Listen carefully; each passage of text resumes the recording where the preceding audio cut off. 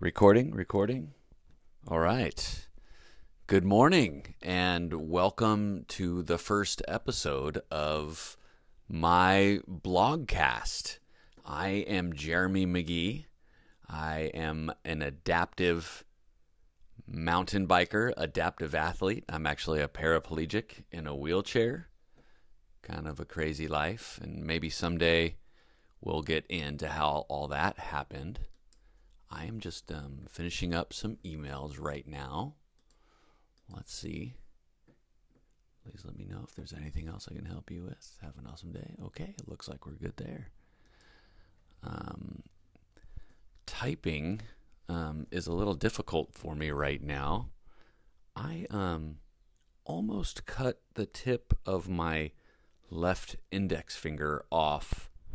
It's been about 2.5 years now. And I immediately pushed. I saw the bone, which was crazy. I don't think I've ever seen one of my bones before. But it was just the tip of the finger, not really that big of a deal. And I pushed it back on immediately, like a split second later. And then bandaged it up real tightly and drove myself to the emergency room. I was in Mammoth at the time. And by the time they got to me, the tip of the finger had kind of glued itself back on. All the blood was coagulated, and it seemed fine. I even had feeling in it already. So, maintaining the nerves was kind of my number one concern. So the doctor wanted to open it back up and clean it all out, and I decided that I did not want to do that. And I had to sign a form, and they bandaged me up, and on my way I went. Well, here we are 2.5 years later, and my body is pushing out the tiniest little metal shavings. And the tip of my finger is really tender and sore. And so typing is a little awkward these days. A little random story for you. Bear with me. I'm going to make myself a cup of coffee right now. It's not early in the morning. It's 7:30. I was up at 6:30. Have been sleeping in lately because one, after the time change, I kind of started just letting myself sleep in till 6, and then with this whole pandemic thing going on and being at risk as a paraplegic, I'm unable to cough hard. And so being sick and clearing my lungs is an issue. So I'm definitely at risk. So keeping my immune system as strong as possible is really important. Because odds are we're going to catch this thing. It's probably going to happen. And so keeping our bodies as strong as possible when that does happen is really important. So I've been letting myself sleep in. It's okay. While we're in quarantine, I probably shouldn't be drinking as much. I'm kind of drinking more than normal, and that's counterproductive. Last night especially, I am a tad hungover. Not too bad. I had a headache when I woke up, but I'm fine now. But I kind of need a second cup of coffee, so I'm going to go ahead and make myself one. That's the sound of I have an espresso machine. Don't judge. It's fancy, I know. But scoot closer. Put the pod in.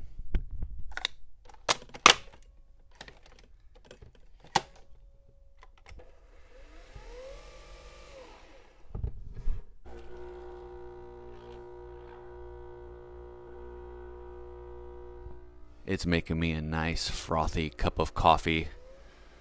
I love it because it's fast. I don't know. How does it heat the water instantly? That is what is amazing to me. It takes no time at all for like coffee level hot water to come out instantly. I've cut way back though. I'm down to 1 or 2 cups in the morning and 1 cup in the afternoon after lunch. That's not too bad.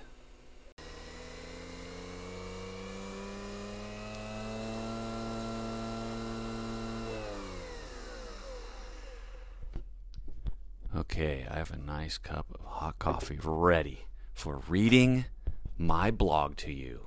I wrote a blog yesterday. I have not been writing as much as I'd like to. I'm holding a microphone and holding a cup of coffee and trying to propel a wheelchair. I have a cool little office set up in our garage. A really nice office. I have a standing desk, a brand new Mac Pro computer, a really nice, almost too nice of a monitor. It's a photo editing monitor and it is gorgeous. But I have a cool little office set up, little studio for filming. I also have a YouTube channel if you want to check that out. youtube.com/Jeremy P. McGee. It's kind of fun. Okay, I'm going to go ahead and click over to my website.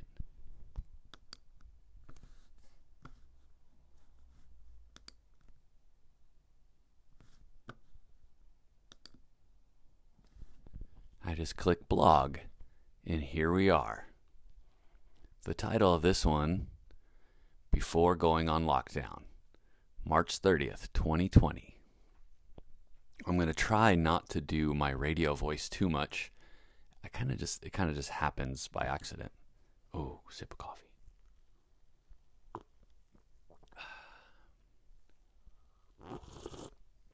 Oh my God, that's delicious. And I've realized in editing my videos that I have one of those voices that's kind of piercing. It really carries. So I have to turn the volume, like the decibels, way down when I'm doing sound on my videos whenever I'm talking. Because it's so piercing. So I'm working on my inside voice. I'm doing 2 things. I'm working on my inside voice, and I'm trying not to do my cheesy radio voice. Before going on lockdown. I'm trying not to do that sort of thing and just be natural. Okay, I guess we don't have anything else to do but begin. We had a full tour scheduled for documenting trails and filming for our YouTube channel. We had hotels booked, meetings set, trail work scheduled, rides arranged, and support riders ready to go. I've never been so organized. Then it all came crashing down. One by one, we canceled every reservation, every meeting, everything. And I went into a little depression. On the day we were supposed to leave, my friends Sean and Susie Murphy, she's the executive director of the San Diego Mountain Biking Association. If you live in San Diego, definitely go to sdmba.org and sign up to be a member. Be a good trail steward. You use the trails. Should probably contribute to them. They called me to say they were going to meet us at McDowell Mountain Regional Park, just outside of Phoenix. Susie used to race there back in the day, and they have an affinity for the place. I had to break the news to them that we weren't going. I'm not going to lie, I said. Things have been tight, and we just can't afford it anyway. I've been devoting my heart and soul to the Trails Project, which has not been exactly paying the bills. I've been in it for the long game, hoping my efforts will generate opportunities down the line, but all of a sudden, we are unable to survive, and plans for the future don't bring in cash right now to put food on the table and pay the rent. A win is the result of a series of good decisions. And right now, we are staring down the barrel of a series of bad decisions, bad business decisions, a litany of injuries that kept me out of the game for the majority of the 2 years prior, and now a drained savings from a crashed stock market. Explaining all this out loud to Sean and Susie was painful. Of course, they were bummed at the news, but completely understood. I hung up the phone, and then curiosity somehow landed me on the campground website. There was one site available, and it cost $32 a night. That's a lot cheaper than the $150 a night hotel room we had booked in Scottsdale. I called the ranger and booked it spontaneously. I was going. There's a picture of my bike in the back of my car with the hatch open and all my tools and camping gear and bike helmet in the back. And there's one of those tall cactuses. What are they called? Saguaro or something like that. And there's some yellow flowers blooming. It's a really nice picture. Quickly got to working on my bike and packing, which kept me up till midnight. In the morning, I finished everything I needed to do, made sure the beer was in the cooler, and got on the road in time for an afternoon ride at McDowell. I figured I could keep a reasonable distance with Sean and Susie and stay away from everyone else while camping. When I arrived, there were none of the usual hugs exchanged, and we got on the trail immediately. I love that place too. All the trails are wide enough for me to crank with two hands. When I'm cranking, my hands are off the handlebar and on the hand crank. The chest pad has two cables attached to it, which run through the frame and attach to tabs that are welded to the bottom of the steering stem. I steer with my chest. It's not precision steering though, and when trails are not wide enough, I need to crank with one hand and steer with the other. In this case, I can get my heart rate into the orange, barely. When cranking with two arms consistently, I can get into the red. It's taken a while to learn how to stay ahead of the power assist, but if I'm focusing, I can keep my wattage meter close to zero sometimes and destroy myself, which I love. At McDowell, it's almost entirely crank with two arms trails. Does that make sense? Did I explain that well? I'm catching some mistakes I made. Wattage meters spelled M-E-E-T-E-R. So I have to go back and correct that. We climbed up to a little hut at the top of the main ride area. There's a picture of me and my two friends, Brandon and John, last year at this hut. It's a really nice picture. If you get a chance later, go to my website and check it out. I call them my Arizona boyfriends. Okay. There we messed around on a little jump and cracked a couple beers. The scenery, the desert, the workout, the feeling of being on the road, all made it taste so good. The crisp, piney flavor cultivating some serious nostalgia. From there we took the main Pemberton Trail downhill back towards the campsite. Now, I just got a new bike, afforded to me only because the manufacturer is allowing me to defer payment until I can sell my old bike. And I just installed a downhill wheel set with brand new Maxxis Assegai tires. That's the work on the bike that kept me up late the previous night. On the first turn, I felt the control these wheels and tires gave me. Holy shit. I pushed harder. Complete control. I pushed harder. Still control. And I found myself carrying more speed with more control than I've ever experienced on one of those bikes. Sometimes the G-forces causing me to track on two wheels through the turns. Sean screamed with delight behind me. There's a picture of me, Sean, and Susie that I took with my GoPro. I set the camera up on this little tripod that I have. On the trail and in the foreground on the left are some beautiful yellow, I think they're poppies, I believe. And I nabbed this really, really good photo. The GoPro takes amazing photos. I'm really surprised at the quality. And then the next photo is I did the same thing. I put the GoPro on the ground on a tripod right in front of my bike. and Sean is kind of behind me to the side, giving a peace sign, and he's smiling, and I have kind of my head tilted to the side with a kind of a gangster looking like a tough guy. And we're I guess I got a text. Oh, okay. All right. I should put my computer on Do Not Disturb. Okay. I'll respond after this.